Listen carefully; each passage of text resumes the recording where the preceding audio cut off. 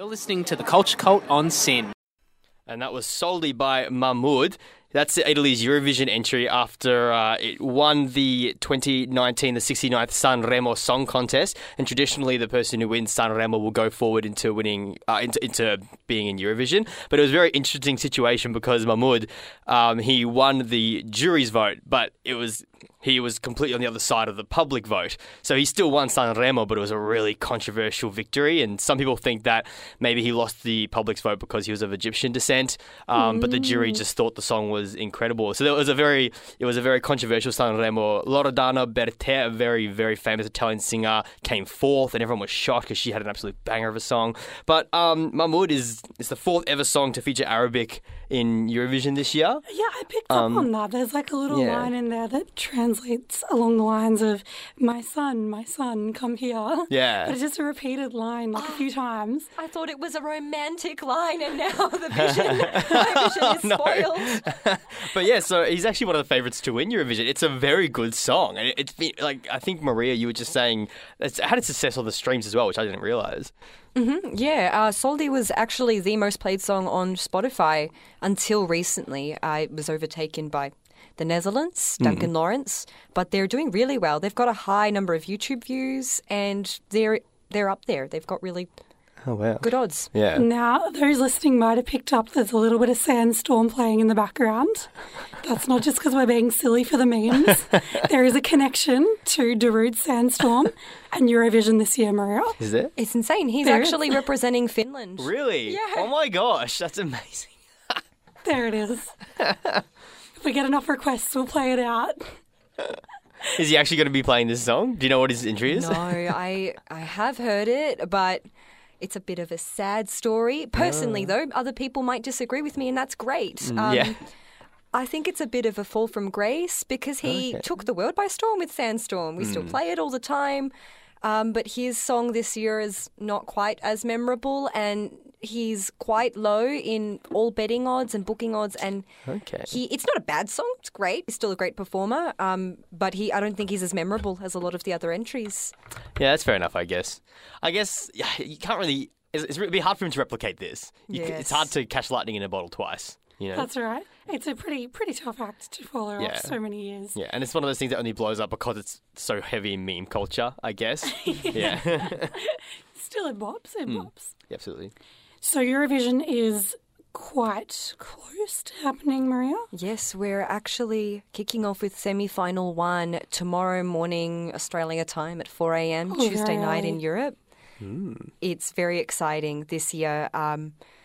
It's very exciting every year, but I think this year something that's extremely distinct is we have a lot of male vocalists who are really good. We often have a lot of male vocalists who are really good, but I think I don't want to say it's a women's competition, but if you look at the winners and the people who sing the ballads that a lot of the classic fans love, it's always a lady. Strong female representation. Strong female, which is actually really cool because it has been like that forever. But I think it's refreshing. Like, that's why I was listening to it. I'm like, why does it feel so different this year? But I'm like, a lot of the favourites are actually just beautiful male vocalists. Okay. Who are the favourites? So I was quite surprised. The current favourite, based on booking favourites, I think YouTube views, I don't know for sure, and Spotify views, is Duncan Lawrence from the Netherlands. Is that the person you mentioned before with who's got the highest stream song at the moment? Yeah. Yes. It's a beautiful song, beautiful vocals, and it's really well produced. I think the Netherlands have a good music culture and a lot of good funding towards it, so that usually they produce really beautiful, well-finished songs. I think they're overdue for a win, but I'm surprised that it's his song because it's like a sad sort of love song. But he is swimming naked in his music video. It's very artistic. Is that why it's got so many views? Possibly, but it's working. Yeah. It's working. Randomly, that image that popped up, maybe we'll put it on our Facebook page, Culture Cult SYN. It reminded me of, there was a winner of the National Geographic Prize, Photography Prize, and that features dozens of people swimming underwater naked quite majestically. So maybe that's a bit of a theme in art at the moment. It's so true. How's Kate Miller-Heidke sitting on the rankings? Our Really Aussie high. representative. Woo. Kate is killing it. really high. She's got a following around the world already, I think especially in the UK. I don't know the exact numbers, but she's in the top 10. She might be in the top 5. Okay, wow. If Australia win, what would happen? Like, would we have it, or do we choose where we have it? Next I year? have the answer, and it's a bit sad. We can't host. Yeah, makes sense. I guess we could if they really wanted us to, but I don't think we should because of the time zone, the other side of the world, and most of the countries. It's a public broadcaster show, so. If you think about the public broadcasters of little countries like San Marino, Montenegro, them funding their performance to come to Australia is I don't think it's within budget. Yeah, that makes sense. So that's why, for people who aren't so familiar with Eurovision like myself, I guess there's that question of but how can Australia or countries outside of Europe compete? And it actually relates to the broadcasting license, right? Yes, 100%. Yeah. SBS in Australia is one of our public broadcasters, but their main focus has always been to give multicultural news to our multicultural population. And we've had a strong tie with the European Broadcasting Union and the Eurovision network for, I think, over 20 years, for quite a long time, longer than some countries in Eurovision. Yeah.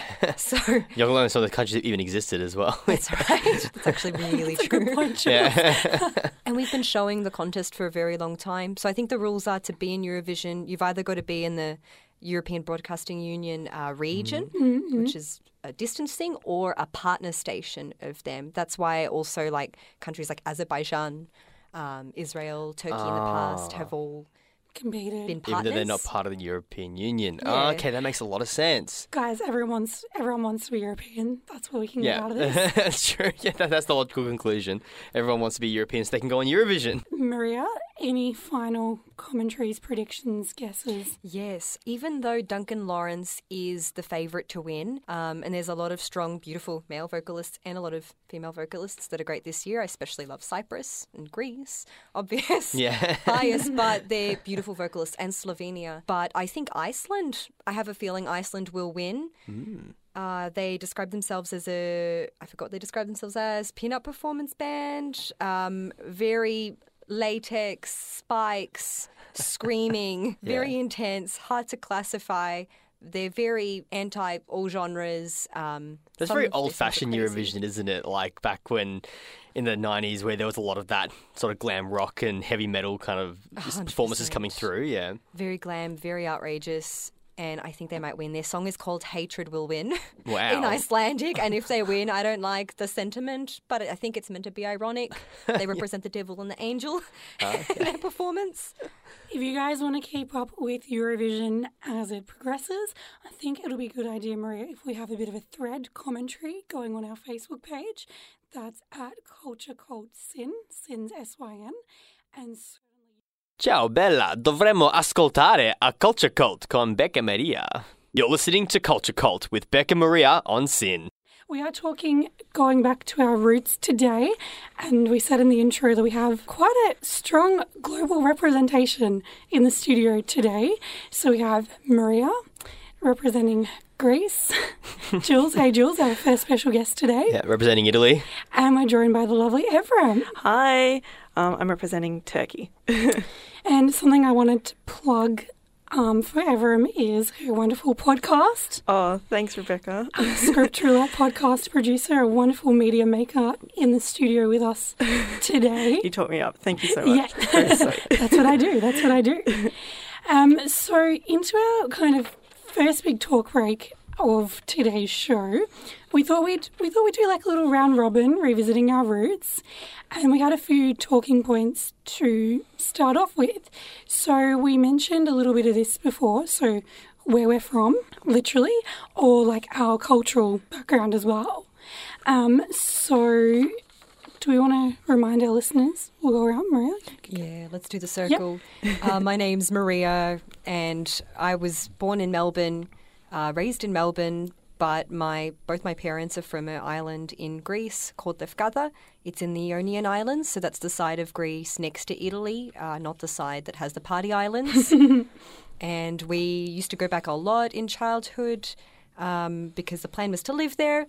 but then things were not very good there and really good here, and that's the summary. Well, I'm Julian. So yeah, my parents and myself and my parents were all born here in Melbourne. So I'm third generation Italian because my grandparents are born over there. But I consider myself full-blood Italian, even though I was born and raised here. Yeah. And I'm from the south as well, which I also consider the pure Italian. The dark hair and the brown eyes. So from Calabria and from Sicily. So you can't get more south than that. Love it. So have you been back, Julian? Yeah, I've been back a few times actually. Cool. Yeah. So I'm Evrim, and I am Turkish, and I'm a first-generation Australian. So both of my parents moved to Australia about little less than 30 years ago, and my dad's family is from Istanbul, and my mum's family is from a city called Izmit, but the main part of her father's side of the family is from a small town in the mountains called Iznik, which is quite well known for its ceramic tiles and its ceramic bowls and handmade things like that. And I recently went back to visit only a little less than probably about 4 weeks ago. I was back, and I hadn't been back for about 3 years. But we usually would go back every 2 years, or so.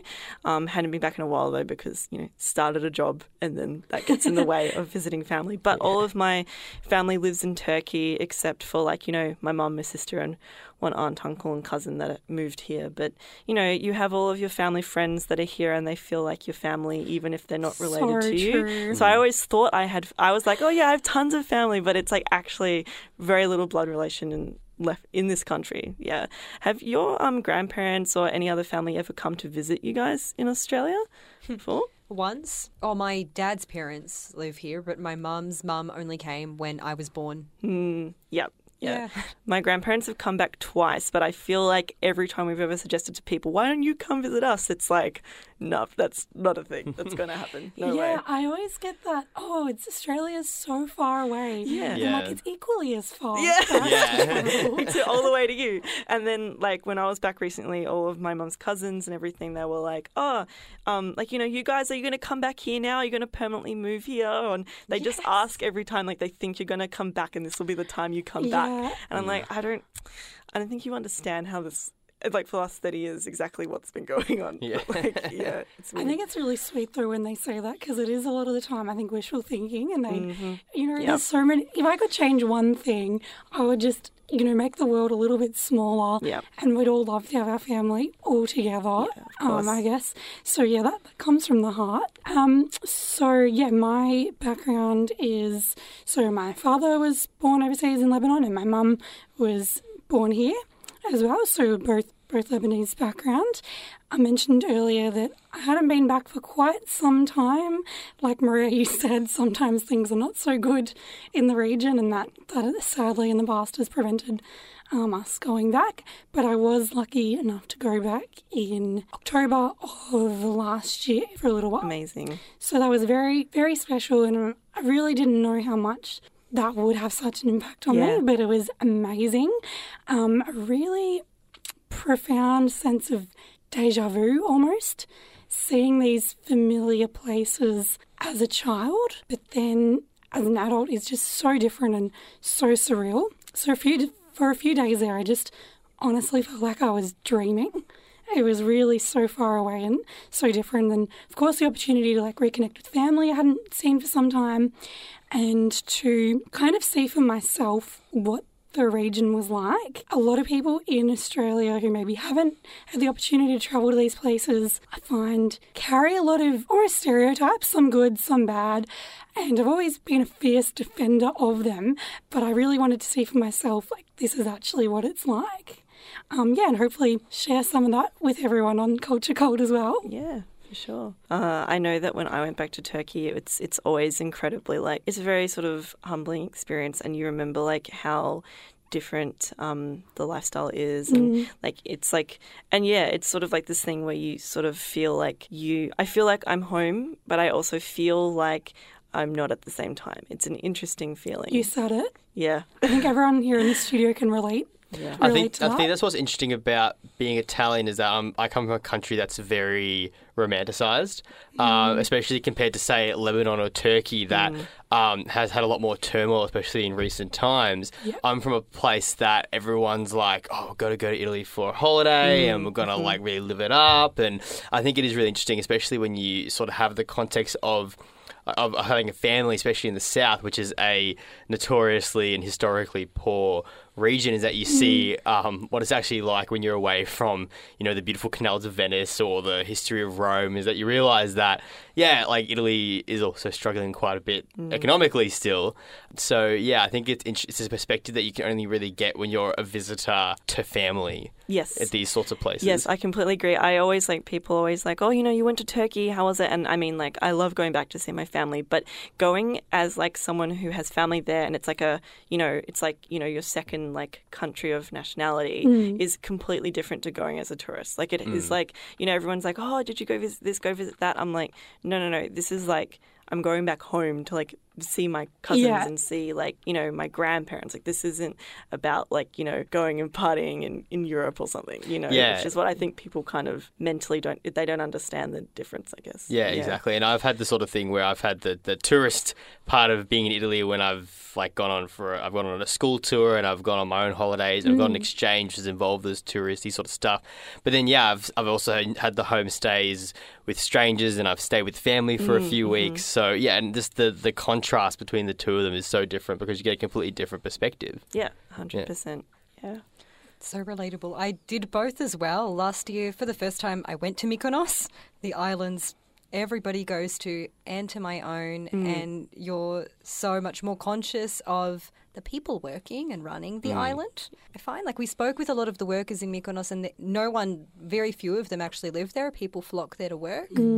But then in our island, but also Mykonos was a lot of fun, and all the rumours you ever hear are all 100% true. So it was nice, and you don't have family chatting to you all the time, being like, "Hey, like us, let's do this," which is still nice.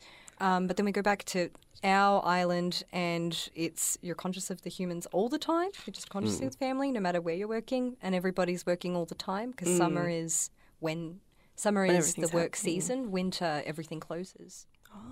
How do things, interesting you bring up that sort of the stereotypical sort of thing, how do the stereotypes stack up in your countries in the smaller towns? Because in Italy, it's 100% true, the stereotypes.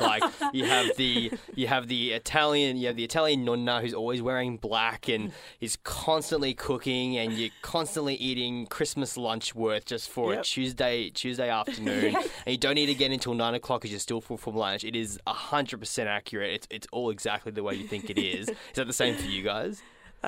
Yeah, I mean, it's pretty much exactly the same. But one thing that's interesting is that, I think people overestimate, in Turkey, people actually very, there's free education in Turkey, and people are very educated. University is free, and there's, we don't have that in Australia. And so, there's, my mum and my dad, when they went to uni, they got a free education, and there's, lots of things there that are, I think people they underestimate, how smart and how engaged the citizens in Turkey are. And, also, Turkey is such a, there are a lot of stereotypes, but it's sort of Turkey is such a big country that from one side to the other, it's almost like a completely different country, essentially. And I've personally never gone really beyond Ankara, which is kind of, it's the capital, and it's sort of close to the center of Turkey, and I've never gone further than that. So I mean, I recognize that it's I can only really represent a small portion of the country in comparison to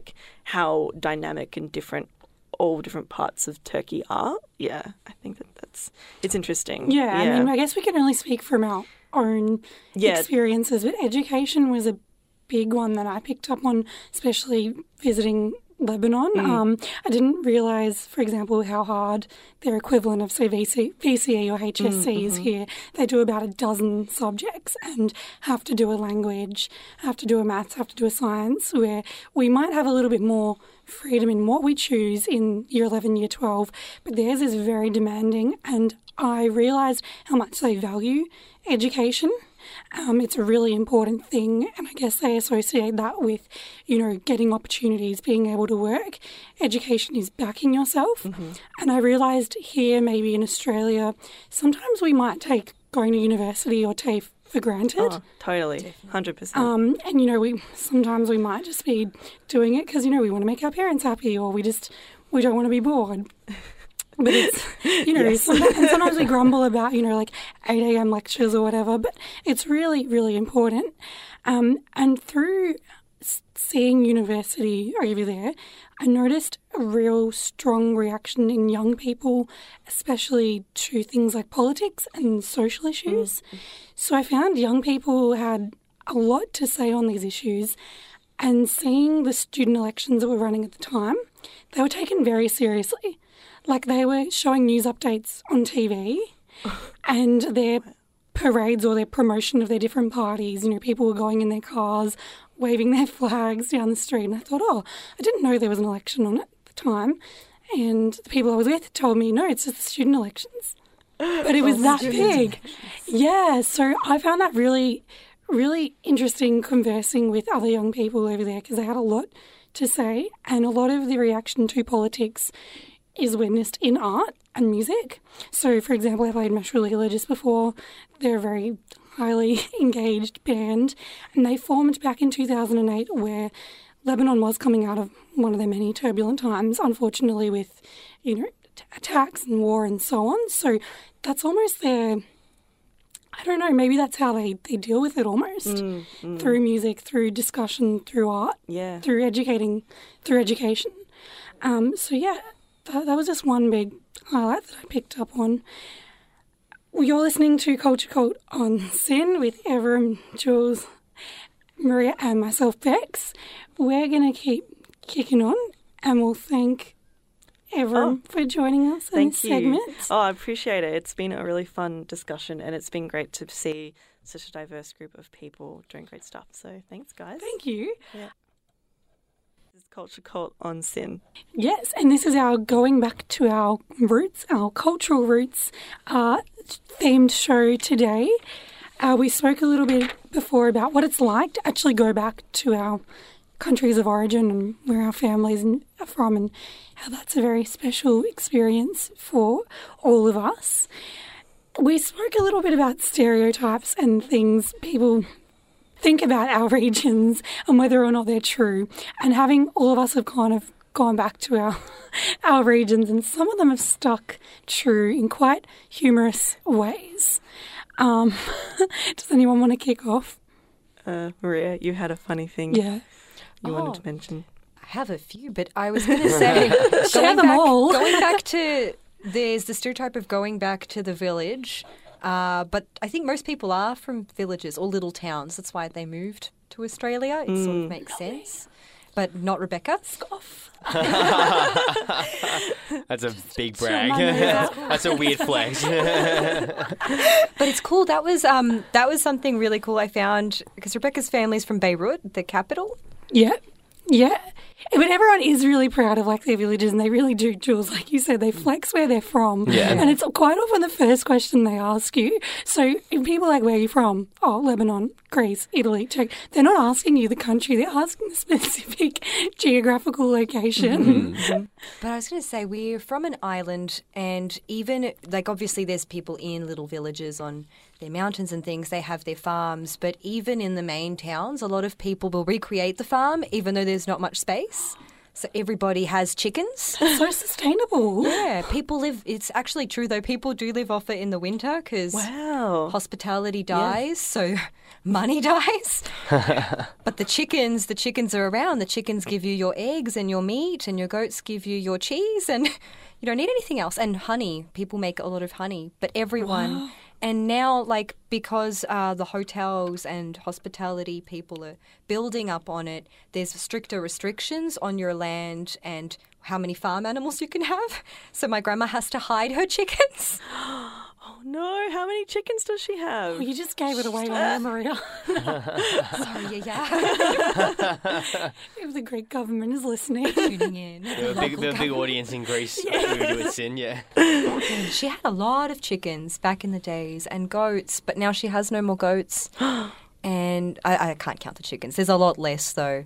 They're mainly for laying eggs. I don't think she slaughters as many anymore or breeds. rebreeds them too much. Yeah. What about you guys? I think it's funny that you mentioned the thing about like where people, when they ask where you're from, what they're actually asking. Because like, so my mum and her sister, my aunt, grew up in this city called Izmit, which is like a couple hours away from Istanbul.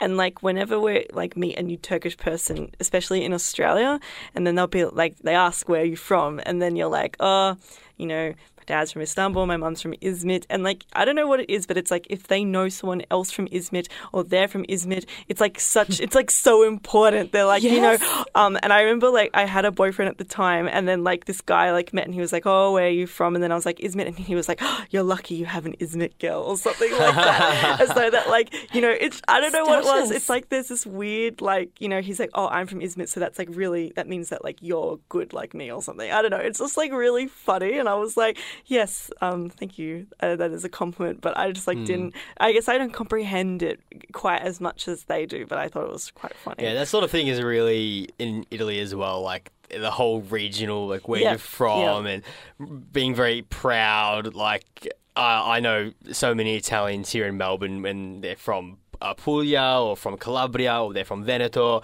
and they're all just really. Like, it's that sort of thing where we're the best region. There's a bit of rivalry there. They think, oh, you're just from Calabria, you're a southerner, but it is that sort of thing where there is that idea of one's better than the other. But it also isn't a bit of jest because especially when you're here, because we're all Italian. But when you're in Italy, it is a bit more like that, I guess. Like, I did encounter a few people that were kind of like, oh, you're from Calabria. Good thing you're Australian though, because like when you're there, it's just like I'm the Australian, not the Italian. Whereas here, I'm the Italian, not the Australian. Yeah. So Even though I'm in Italy and I'm thinking I want to be considered an Italian, everyone knows me as an Italian, but they're like, no, you're Australian. I have an Australian accent when I speak Italian. I wasn't born here. I've only been here for like a few months. So yeah, it is that sort of thing. What do they call you in Italian? Like, how do they say the Australian? Oh, Italian? l'Australiano. It's like just, the Australian, like, they just Lots say of I am from people didn't Australia. understand whenever we tell people, like, especially, like, other, like, locals, like, you tell them you're from Australia, like, my grandfather would always be like, my grandchildren's from Australia and stuff, and they always think that he's saying Austria because they're kind of, like, in their head, they don't even comprehend how far away Australia is, so they're just like, Austria, because, like, that's, like, a bit closer, so they're like, okay, that probably makes more sense. But yeah, it's really weird. And then when they understand Australia, they're like, their mind just like explodes. They're just like, what do you even mean? Like, I can't even comprehend that. Yeah, it's like it's like very sweet and like sincere, and you appreciate it. Yeah. Maria, when you asked, how is Julian introduced to people when he goes back to Italy and they introduce him as the Australian? What's your name? Similar sort of thing, but also they refer to you as like the daughter or the daughter or the son of someone, or the nephew of someone, or the niece of someone. And it's how you introduce yourself too. If I'm at the shops in Lefkada, like they'll be like, "Whose do you belong to?" Yeah. Like, I am the granddaughter of Harila and Eleni. Right? So there's always this almost urgency to establish like the family connections, and so where you're from and who your family are, which is just a bit strange. Like, I don't really introduce myself as like, oh, I'm Eddie's daughter here. Yeah, I think there is a bit more of an emphasis on family overseas. Like I said, like pretty much every day, there's the families together in Italy having lunch together, which is really strange because, like, I mean, we would barely have lunch together. You have dinner together with your family, but not lunch. Like, especially because it's that culture in Italy where you're open from 8 till 12 and then from 3 till 7, and there's that 3-hour lunch break as everyone goes home, they eat, they have a nap, they relax. It's a very, like, retail and customer service in Italy is very, very lax to the point where they're just closed randomly for a few hours. So unless sounds if awesome. You're in it's great. that. But if you're in a small town, you want to do something around that time, you can't. Like, a couple of times Mum wanted to avoid the big lunch because she was like, it's just too much. So we'd walk around and we were getting weird looks from people driving around because they were like, these are clearly foreigners because there's no one else who would be on the street when it's 40 degrees in Calabria. Yep. Everyone else is at home having lunch and sleeping. As a kid, Julian, were you told the word for early afternoon? Were you told, don't play, it's the early afternoon, people are eating and like... Oh, not really, actually. Oh, okay. No, not That's what we here. got. No, I mean like in Italy. I know. First time I went to Italy was when I was 17, actually. And the first time I met the family was when I was 20. So I never had that young experience in Italy. Yeah. So is that time you're saying where you're like usually reserved, like just for resting, eating? Yeah, I was feeling everything you said is the same. We take a lot of influence from Italy though, because we're right next to it. Yeah, yeah. And that family lunch is huge, but people also siesta. It's mainly the older people, young people keep working, but it's still quiet time. Like Yeah, lunch. where the whole house kind of dies down a bit. Yeah. Is it the same thing with where a lot of the restaurants and the shops will sort of shut down for a few hours as well? They'll have a break. Not as much now. It used to be a lot more. Yeah. Because now everyone's trying to be on the ball as much, but it still is. It's in the small towns, 100%. But it's also siesta. And if you're a child, like they'd always be like, it's not like it's the middle of the night and people are yelling at you because the kids are asleep. But in the middle of the day, they'd be like, you can't play. It's the middle of the day. Yeah. And everyone here all the kids would be playing at lunchtime. Yeah, of Isn't course. that interesting how the siesta's this globally known as a Spanish thing, but like a lot of ethnic countries do it. Yeah. It's very interesting. They can't claim it. Yeah, exactly. totally. Yeah. It's really funny that you mentioned that there's like quiet time, because some of my earliest memories, like when I was a child, is like being in Istanbul and like it's just constant non-stop just like beeping of like cars, just like it's just like so much traffic in Istanbul and it's like so intense and it's like just non-stop. And like now whenever I hear like traffic, I'm like, it kind of reminds me of Istanbul. Like, That's kind of sweet. if Yeah. I'm like sitting somewhere and I'm like, oh, there's all these cars beeping outside and all this Totally. traffic, it like literally makes me think of Istanbul. Or if I like smell, I don't know, if I like smell cigarettes or something and then there's traffic outside, I'm like, oh, it makes me think That's of so Istanbul. nice that like the two of the worst things in the weird. world, where having cigarette smoke blood in your face and being stuck in traffic, reminds you of Turkey. That is so nice. No, but It's it, like, lovely. it actually like is a very like I don't know. It was a memorable experience when I was a kid. It's like funny because you guys mentioned that there's like siestas and stuff like that during the day. There's like, you know, at the moment it's Ramadan. And like when you're in Turkey during Ramadan, like you can't, like even like I'd say Istanbul is a little bit different, but in most of the cities and towns, like you wouldn't, lots of shops are closed during the day, and that's just like how it is, especially Totally. restaurants. And it's also like, you know, not very polite to be eating in public as well. Like if you want to eat food, you should be inside and, you know, out of sight of people just because like to be polite and, you know, those sorts of things. But when I was little, I totally didn't comprehend any of that stuff. And I'd be like, I want to eat, you know, McDonald's or whatever. Yeah. And I like didn't understand. And my grandfather was like, shut up. Like, you know, just like, Just straight up savage. yeah. And I'm like, just like, Shut up.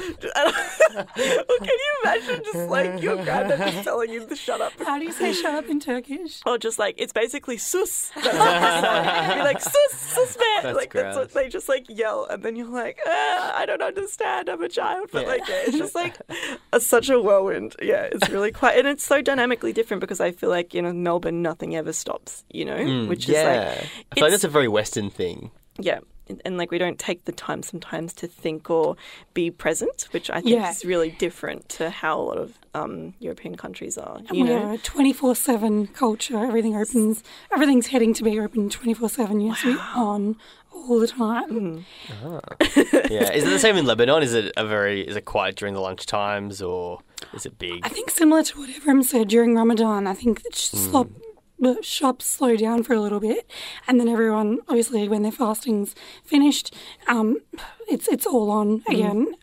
And huge party. yeah, but no, Beirut doesn't sleep. Yeah. It's that constant beeping and traffic, like you mentioned, Evrim. And I would say once you've learned to cross a road somewhere like Beirut or maybe Istanbul, you are a crossing the road champion. Yeah. You can cross a road anywhere in the world. It's the same in Italy. You have no right of way. You just got to Stick walk. your hand out. You just got to walk, because then you got to pray. think that these people don't want guts all over their Walk car, and pray. or have to worry about the police coming in. So they will stop for you. You just got to go. Yeah. Yeah, no, A little it's bit so easier true. perhaps when you're a lady and you just, pull your hand out and you're like, this Yeah. is my way. So I always felt like a bit of a boss doing that. Yeah. This is the Culture Cult on Sin. I would love to spend the rest of the day talking with you guys. I feel like we could keep talking all day. Yeah. But that we're almost at the end of our show. I'd like to thank Evrim once again, Oh, thank you. representing Turkey on the globe today in our studio Thanks, Rebecca. and sharing her anecdotes with us. Jules as well, Thank you. representing Italy and Calabria. Thanks for having me. Italy and Calabria, there's two separate things. Want to rep your region. Yeah, thank you. You're listening to The Culture Cult on SYN with Bex and Maria. Yes, this has been our very special, very humbling episode on going back to our roots and sort of revisiting those cultural connections that tie us all together nicely. Thanks to our special guests, Julian and Evram, for being on the show today and providing their own anecdotes and experiences with us. We'll be back same time next week, same time, Tuesday, 9 a.m. on SYN. I'm sure Maria will have more Eurovision news for those waiting for her updates. And I'm sure we'll have our own commentary going on our Facebook page, which is the best way to keep up to date with us. That's Culture Cult SYN. SYN is spelled S-Y-N. And we love for you guys to be a part of the show as much as you like. We're often asking for your own stories and cultural quirks as well. We didn't do cultural quirks today because basically the whole show was cultural quirks, but I'm sure that segment will be back next week. And that's us for another week. So thanks, my lovely co-host Maria, for being with us. Thank you, Bex. And we'll see you next time, guys.